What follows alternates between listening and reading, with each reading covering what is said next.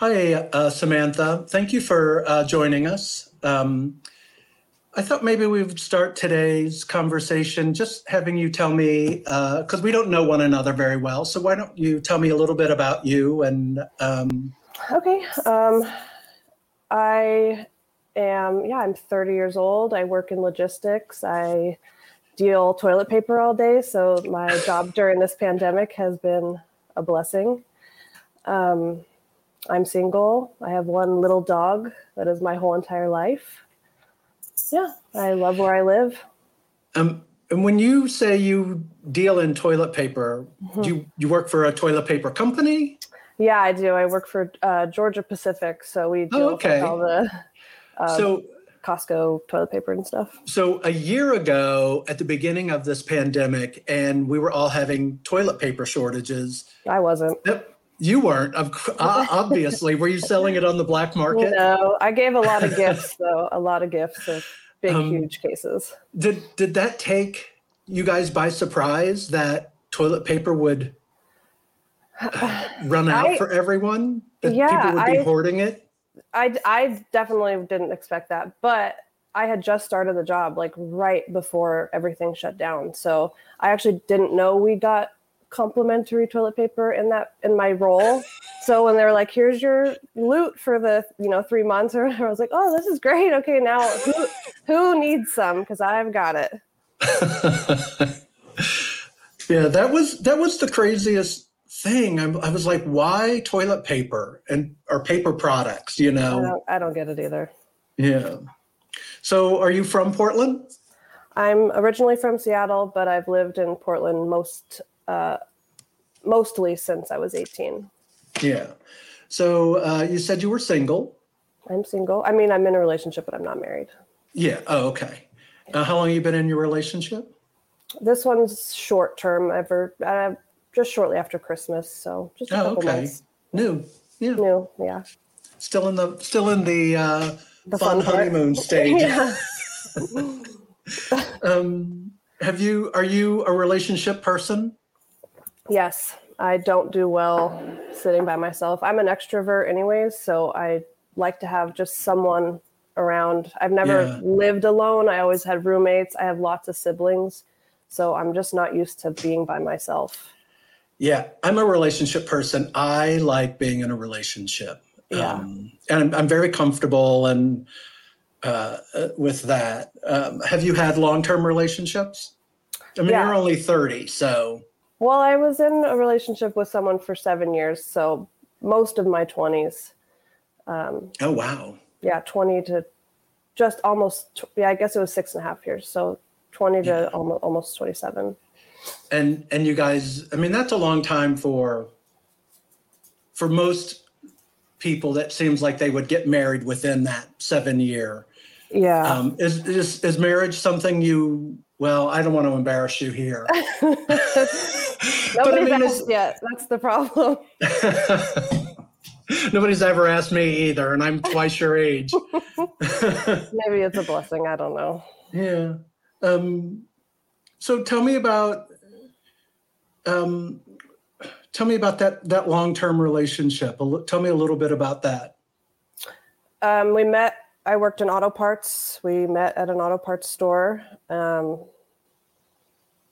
I don't know. We were just young. He was 21. I was 20, and I liked red hair, and he had a giant red beard. So I was all in. And I mean, just quickly moved in together, did everything together. Yeah. Very similar people, but both had some traumas in our lives that kind of made us incompatible in the long term. But just being young, we just always pushed through, broke up, got back together, broke up, got back together. Yeah. I mean, and sometimes relationships have a short shelf life, if you will, sometimes, and that's all they're meant to have. But they get you to point B sometimes, or that next where you need to be, spiritually or emotionally or what have you. It's a good stepping stone. I definitely learned a lot from it, for sure. I learned what I do want and don't want. Yeah. So what did you learn that you want? Somebody who wants to be around me, I think is.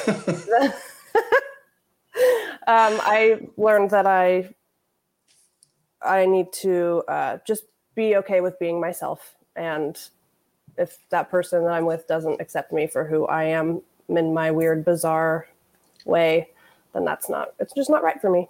Yeah, I agree. I'm the same. They have to accept all my weirdness. Yeah.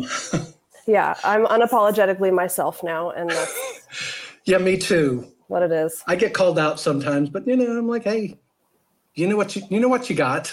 Yeah, I was like this from the very beginning. I'm not changing now. I wasn't hiding anything. No, it wasn't a front. I really am this weird. Good for you. I like the weird people. Yeah. I'm comfortable there. Mm-hmm. So I know that we wanted to talk about a specific story of yours. Mm-hmm. And it's a complicated issue and often, I think, misunderstood. And there's a lot of I'm not sure. I'm looking for language here. I guess there's a lot of uncomfortability for a lot of people. Yeah, I think it's like taboo. Yeah, it's taboo, and it's quite common. Mm-hmm. And here we are. We're dancing around a particular word, and part of that is me. I know that you had a miscarriage a few years back. Yeah, 5 years ago. And I'm a male. I'm a gay male. I don't.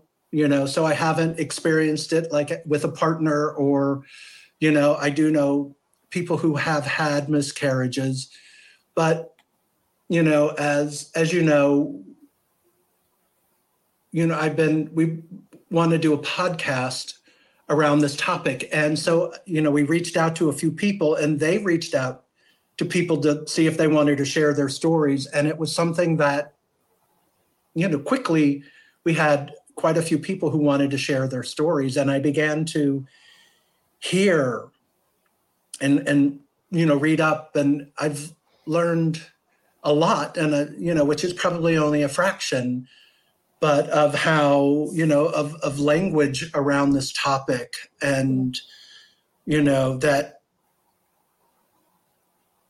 it feels like, to me, one of the things I've learned is that it feels like language really needs to change, where the onus doesn't fall on a woman.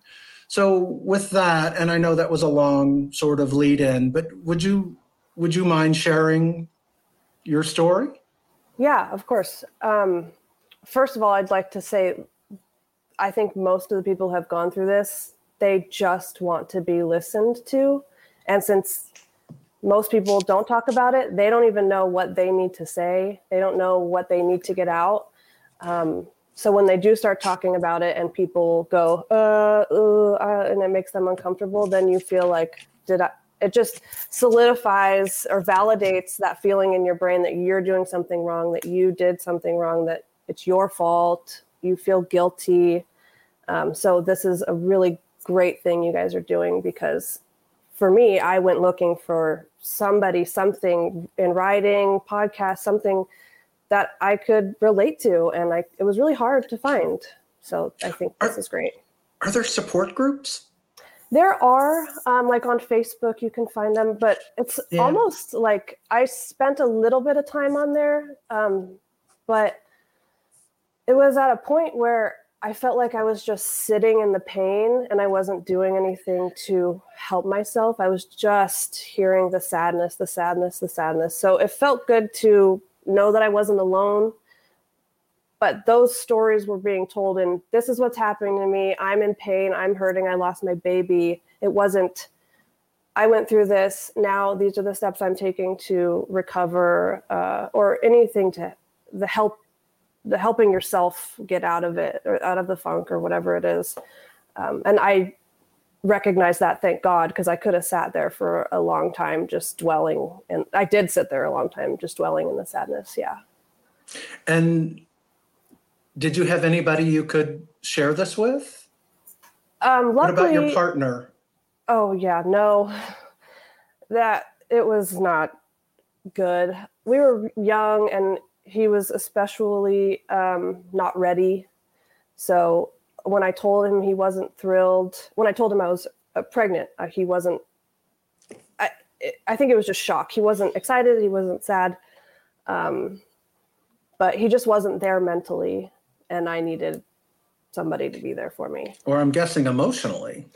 Emotionally, mentally, physically, honestly, he just kind of was absent. We had other things going on. His mom had cancer, and his brother was stationed across the country in the military. So he was going through all of that stuff. So I think he was just kind of drained anyways. But it wasn't a priority for him in that time. Yeah. I'm sorry to hear that. Thank you. So do you want to share a little bit about the story itself? Okay. Yeah. So I guess I'll start with how I found out, because I didn't ever, well, I don't want to say I didn't ever want kids. I wasn't sure if I ever wanted kids. I think I was 25, and I went on a jog, and I am a bigger girl, so I have to wear like 5 sports bras, and I still felt like my nipples were attached to my ribs, like inside, like any movement hurt so bad. And I just thought maybe I was going to start my period. I have painful breasts anyways when I'm going to start my period, but it just, something was like lingered in my head about it. I was like, seems a little bit, it was too pinpointed. Like usually it's just the tissue around my whole breast that hurts, but this one was like so specifically my nipple. So I just took a pregnancy test in the morning, and I called my aunt, and she was the first person to find out. So did you immediately think, oh, I might be pregnant because this felt different? Yeah, I was like, probably not, because I had scares in the past, but this one was a little it just felt different. Something felt different. Like I kind of was, I think, in denial about it maybe, but I also was like, I have a pregnancy test, and might as well just take it. What's the harm? Yeah. And the line was super, super faint. I think even in the picture that I sent to my aunt, she was like, I don't see a second line. I was like, it's there. I can see it in person, I promise. And then I took another one, I don't know, a couple hours later, a couple days later, and it just got progressively, the line was darker. So I definitely was pregnant. Okay. So yeah, so I surprised my boyfriend that night with a bag with like pink and blue tissue paper inside with the test, and that was kind of dumb too, because the test was so faint, the line was so faint, he couldn't even see it. He thought it was a joke. He was like, okay, you're not pregnant. I was like, look closer, I am pregnant. Yeah, and then he was just like, okay, cool, and then played some video games or something. I'm trying to think. It's been 5 years now, so I. Yeah. Well, what were you feeling at that time? Well, it just takes over your whole life. I mean, it's all consuming. Especially for the woman, I assume, because you're now like, I have to change everything. I can't have my night wine or beer or whatever it is. I can't. I Can't was a have cigarette. sushi. Yeah, no sushi. No, I was a cigarette smoker at the time, so I was like, well, I guess that's done. And just everything is. You can't. I worked in auto parts, so I was continuously like lifting heavy things, and it was like a workout all day. And you shouldn't bend a certain way, you shouldn't lift heavy stuff. So it takes over everything in your life, every decision, every movement. And still am terrible at taking vitamins and stuff, but it's like, well, I'm not doing this for me anymore. So it became a big priority. I carried him with me. And you just start dreaming about the life that you're creating and what it's going to be like when they come out. What are they going to look like? Are they going to have red hair? You know, you start coming up with names, and yeah, it literally is just all consuming. It takes over everything. I didn't expect to be so joyful. I didn't realize that I had wanted to be a mom until I saw that positive test. And maybe it was just something in you was like, oh, well, I'm doing this. So, and maybe your body just kicked in like, okay, I don't know maybe if it was it's hormone related or something. Yeah. I don't know, but it was like this, like, screw everything else you're doing, because this is now your reason for life. Like, right. Nothing else matters. It was everything. And I didn't expect that. Like I said, I didn't know I wanted kids until that I saw that. And then it was like, this is now, I don't care about anything else. Yeah. I mean, I've heard that from other women. Like, I didn't want kids, and all of a sudden they were pregnant, and they were like, oh. Yeah. It's like this flood of whatever hormone. It's overdrive. You're like, I'm mom now. Well, yeah, it's that I guess it's just nature, that nurture kicks in. Nature kicks nurture in. Mm-hmm. Yeah. So then, like, okay, did you start, other than your aunt, did you start telling people? And if so, how quickly? Yeah, so I had heard of other people miscarrying, so I was really adamant about not going online, not going on social media, not posting anything about it. But we decided to tell our parents and our siblings. So I have a lot of siblings. He has one sister, one brother. So we told those people, and I knew word would get out between somebody's got a loud mouth on each side. So right. As I was like, as long as you don't post it on Facebook, because that would be horrible to have to go oopsies, which, I didn't want to have to go through that. So thank God I did that. So everybody was excited. His mom had cancer at the time, a pretty aggressive type of cancer. So it kind of just felt like this was the good news that we needed to, like, keep her fighting. And it was, and his mom and his grandma lived together. So they were just elated. They couldn't wait. I had a great relationship with them too. They've both since passed. But I loved them dearly. So it was really nice to have them excited for us. Yeah. But my mom, I love her, but she said stuff like, come on, let me tell people, let me post it online, or let me tell somebody. And I was really serious. No, I can't let you do it, because if something happens, I'll have to be the one that tells people. It's a yucky feeling. And she's like, don't worry, Samantha. Everyone in our family has very healthy pregnancies. We're all very fertile. And so that's one of those things where it's like, I don't know. I know she wasn't meaning anything bad by that, but later when I did miscarry, it hurt so much to just go, well, I must be the reason. Like, I'm the one that can't have this healthy pregnancy. I can't carry it, or what? It's my fault. It's my fault. It's my fault. Yeah. And I'm guessing that a lot of women feel that it's their fault. I think that they don't. I feel like, it's like a weird mix of emotions, because you're like, I know that's not a normal thought and it's not true, but it's like inside you're like, oh, what have I done?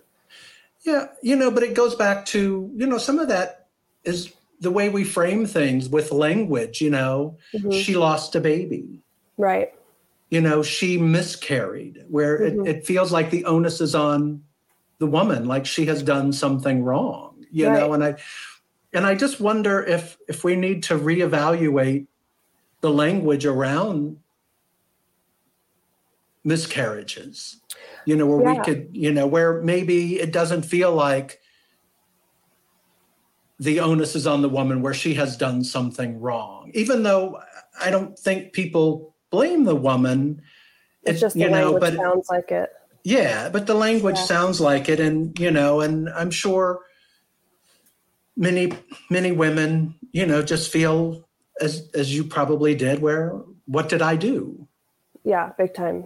But I think about what the alternative was for me when I did find out that the baby, or, it wasn't viable. That was what the doctor called me and said.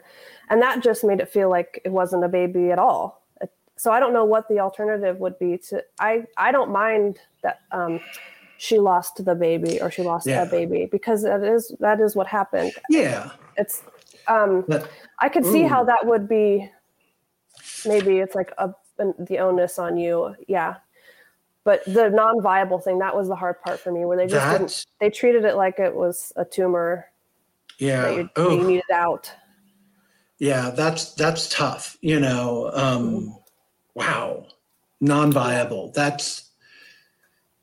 need to change that. I mean, I'm sure that in medical terms, it's very specific and whatnot, but yeah. So what was the experience of this like? Yeah. Okay. So I was so excited to just go see the dot, like see the heartbeat, hear the heartbeat. I made an appointment as soon as I possibly could, which was at, I think it was 9 or 10 weeks. Or maybe so you were almost at the end of the first trimester. Right. So sorry, the details are a little fuzzy. I think it was maybe, I feel like it was 9 or 12 weeks, something like that was the timeline where my first ultrasound was going to be scheduled. And then when I got there, they didn't let me see the screen, which I just thought was normal because, things like this do happen. I didn't think anything of it. I thought they'd be like, okay, now here it is, like turn the screen towards me. But they didn't. They kept the screen. The nurse just sat there in silence. She wouldn't answer any questions. She wouldn't talk to me at all. And as soon as it was done, she said, okay, we're done here. The doctor will call you.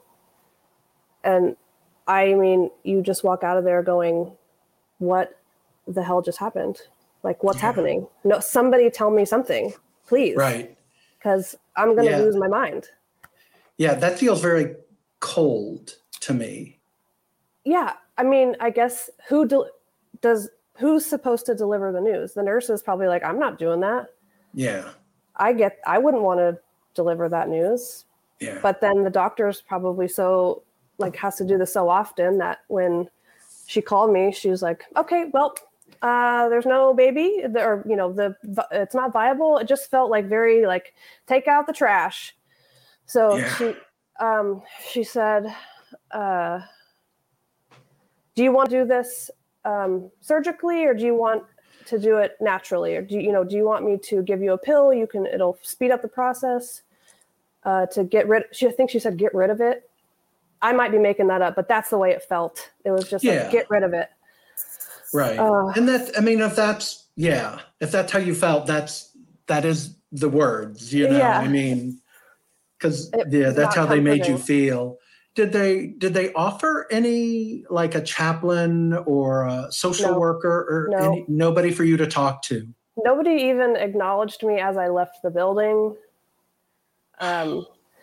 I had a friend go with me because I can't remember. I think my boyfriend had to work or go play disc golf or something important.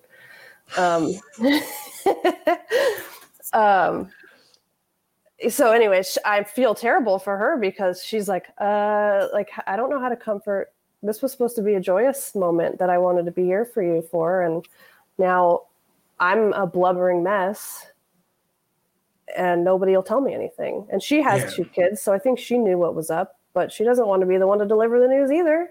Yeah. So I had nothing. I had no one. I didn't know what to do. I didn't know what to say. I didn't know how I was going to feel. I went home. I decided to do it naturally. No meds or anything to speed it up. I figured I would from what I've heard, it's like a heavy period. What I experienced was definitely not that. It was, so what had happened was the doctor said that it had become non-viable at 8 or 9 weeks. So I think that's why I think I had the ultrasound at like 10 to 12 weeks, because it had been, I guess, a couple weeks since it stopped growing. But you have to think about, in those 9 weeks or 10 or 12 weeks, how many days is that where you wake up and go, woohoo, I'm pregnant, I got my little baby in my belly. Right. And you're starting to think, am I going to take those fun Instagram pictures where your belly progressively gets bigger, and your close friends start buying you little trinkets or sending you Pinterest outfits and just cute stuff, and you're just filled with so much excitement and joy, and then all of a sudden it's done, it's gone, and you have to just go back to normal. Yeah. I don't know about you, but if it had been me, I probably would have been planning out their life. That's all you do all day long. You're at work and you're just on autopilot, and you go, oh, Archer. If it's a boy, we were going to name it Archer. Archer James. Oh, Archer, you're going to be good at baseball. We love baseball, and we're going to do all this stuff. And you just start planning everything. You're like playing out all the weird conversations you're going to have, like you do with any kid. I'm a weirdo. He's definitely going to be a weirdo. That's what I mean. It's all consuming. I don't know how anybody isn't just focused on that 24/7 all day long throughout their entire pregnancy. Right. It's so fun. Yeah. Being excited. So in that moment where, when you found out, was it just numb? Like a form of shock or something? Or I think I tried to think about it rationally, but I just spiraled. I think if I had a partner that was more supportive at the time, I would have been better off. But since I decided to do it naturally, I waited for 4 weeks before I actually started to bleed, which is another long span of time to just know that you're carrying around your dead baby. I like to say that I was a walking coffin. Like, I'm just carrying around this thing that brought me so much joy for a short amount of time, 9, 10, 12 weeks. Now it's dead and it's inside me. Yeah. And that was like torturous. I questioned, I'm like, am I making the right decision? But there was some weird part of me that was like, you deserve to feel this. Like, something you did made this baby die. So now you're going to sit through the pain of having to carry it and then having to like pass it. So again, you were blaming yourself. Yeah. I knew in my mind that it was wrong of me, but it was almost like a glutton for punishment. It was like I could blame something. Why not blame me? Because not having any reason was worse. Yeah. I would rather just going, well, it just didn't work out. That wasn't enough for me. I needed something. Reason. Yeah, I needed to go. It's probably because I smoked cigarettes for so many years before that, or maybe I had drank the day before I found out, or something I did is the reason. That was the best way for my brain, not the healthiest way, but the easiest way for my brain to cope with it. Yeah. So, so it took another 4 weeks. Like, what is going on in your head? I mean, are you thinking about anything else other than waiting for this thing? I mean, have to, it was another thing that was just all consuming. I mean, I was unbelievably depressed.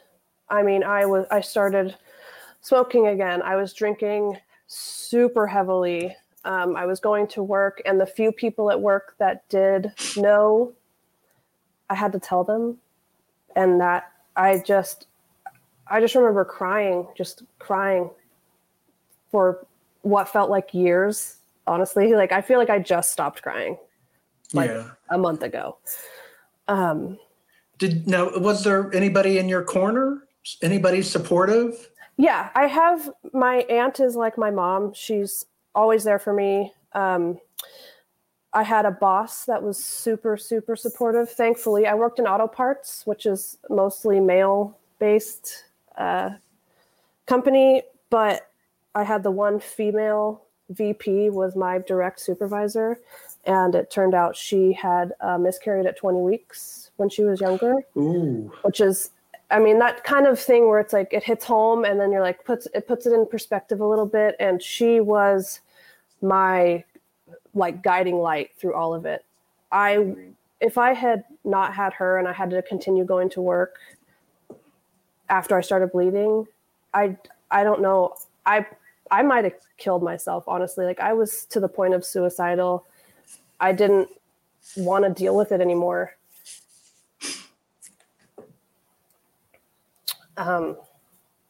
Yeah, she was the best. Sorry. It's okay.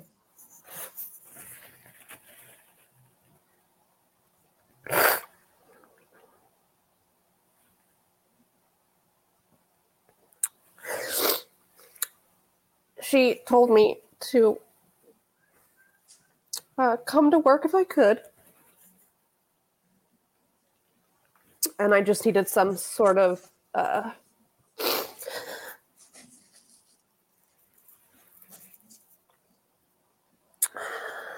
stability. So I did keep going to work, but in those 4 weeks. But she said as soon as I started bleeding to not come into work for any reason until it was done.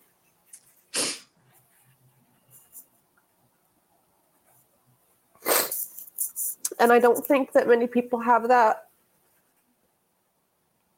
support from their boss. So I'm very, very grateful for that.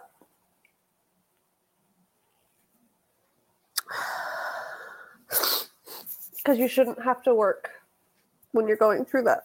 I mean, I don't know how anybody would. It's so painful. I mean, even after the physical pain is done, you're still just reeling.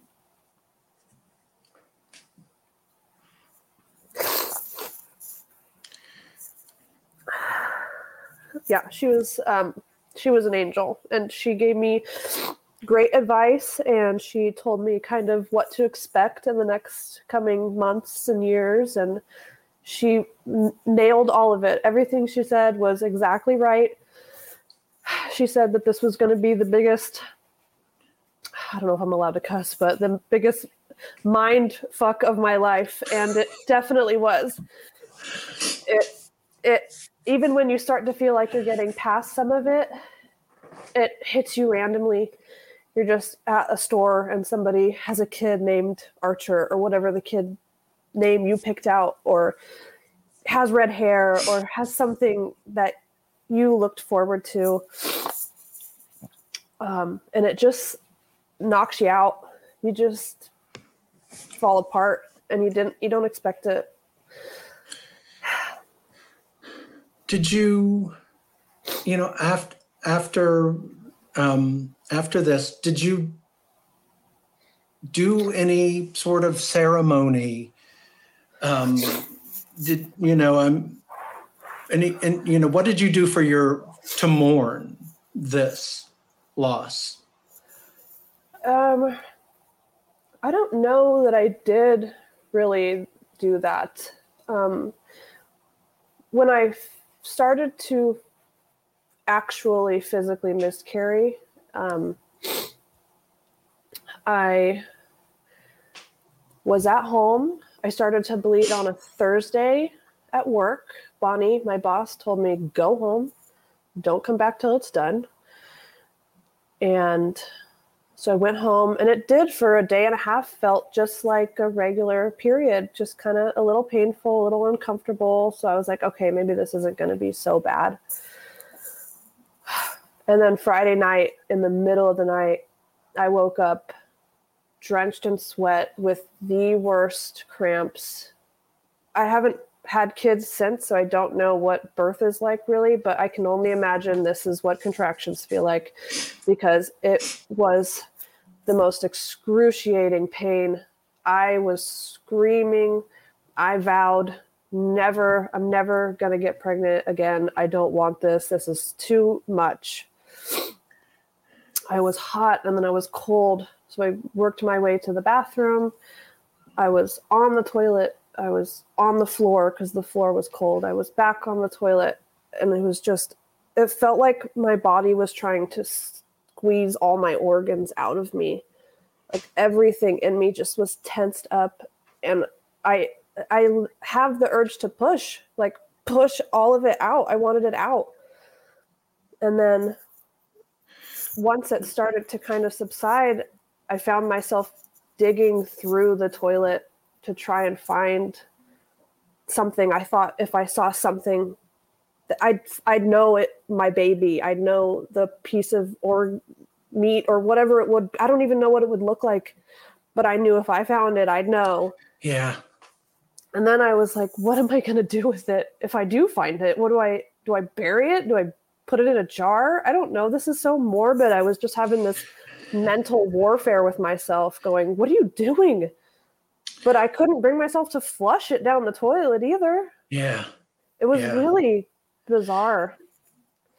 Again, I think that we need to figure out like what to do in these situations, have some rituals where people can have some closure, what to do with because you gave birth.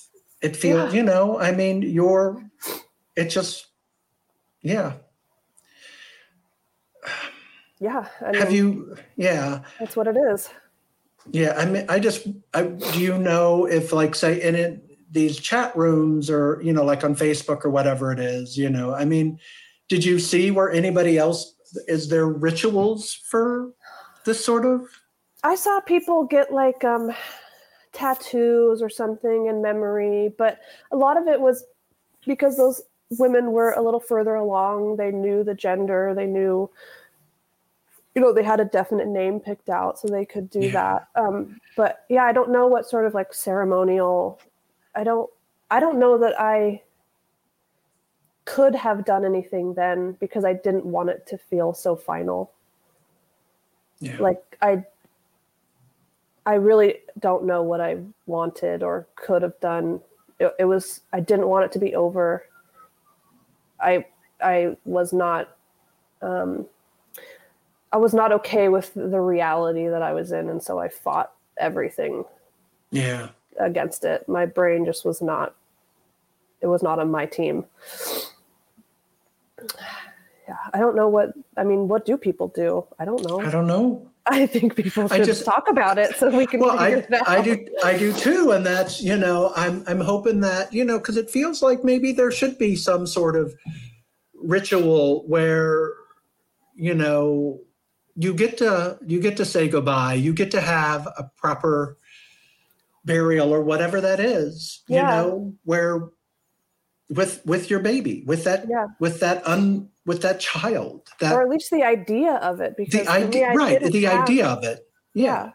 Because it's you just have to let go of a life that you just planned your whole life, their whole life, your whole life. Yeah. And then it's just over and you're supposed to just go, okay, well, you're young, you can try again later, or must have not been right, bad timing. Yeah. This is a blessing in disguise. I don't know why anybody would ever say that, because losing your baby is not a blessing. So now that we're on this topic, what would you like to say to women who are in your situation or have been in your situation or may find themselves in your situation? And also, what would you like to say to those people who love them and want to help them, but maybe they don't have words, or maybe they say things like, it was only a few weeks, get over it, or it's all for the best, or you're so young, any of those things that probably feel incredibly insensitive, but it's just that maybe they say it out of ignorance because they don't know what to say to try to make you feel better. Yeah.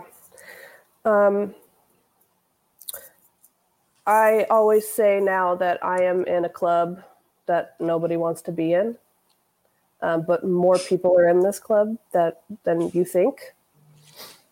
So just know you're not alone. There are lots and lots and lots of women that have gone through or are going through something similar.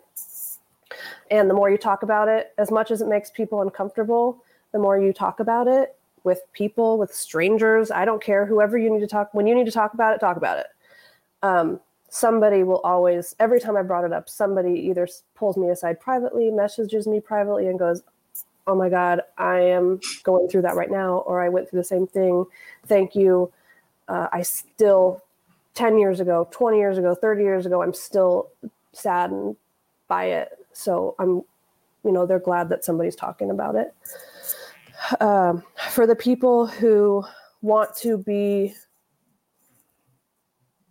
supportive for somebody going through it, I would just say, just listen. You don't have to say anything, because at least for me, I didn't know what I wanted to hear. I just knew when somebody said something that was wrong, it was wrong.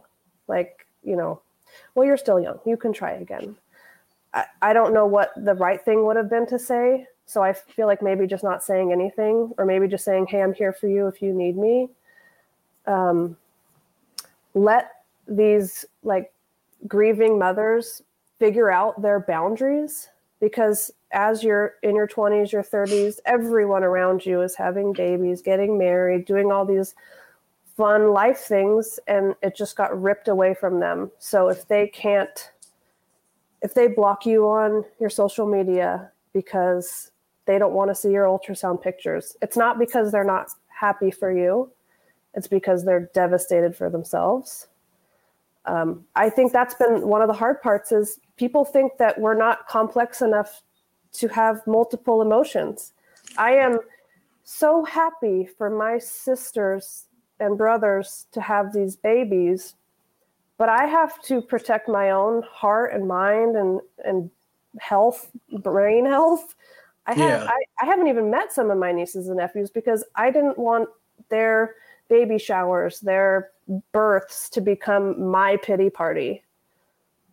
And I had to make those boundaries, and a lot of those people are not happy about it. They're still not happy about it. I don't have great relationships with some of my friends and family members because I had to set those boundaries. So just know that these mothers that go through miscarriages, we're just trying to figure it out too. We don't know, because it's not talked about, we don't know what course to take. We just know what hurts. Yeah. And we'd want the pain to stop. So just be patient and listen, because we want to talk about it without feeling like it's our fault. Yeah. Well, I just want to say thank you so much, Sam, for sharing your story. I know it's really personal, but I do think that there will be other women and people who want to be supportive, mm-hmm. who need to hear this and will really benefit from your story. So thank you. Thank you for having me on. I wish I could have heard this when I was going through it.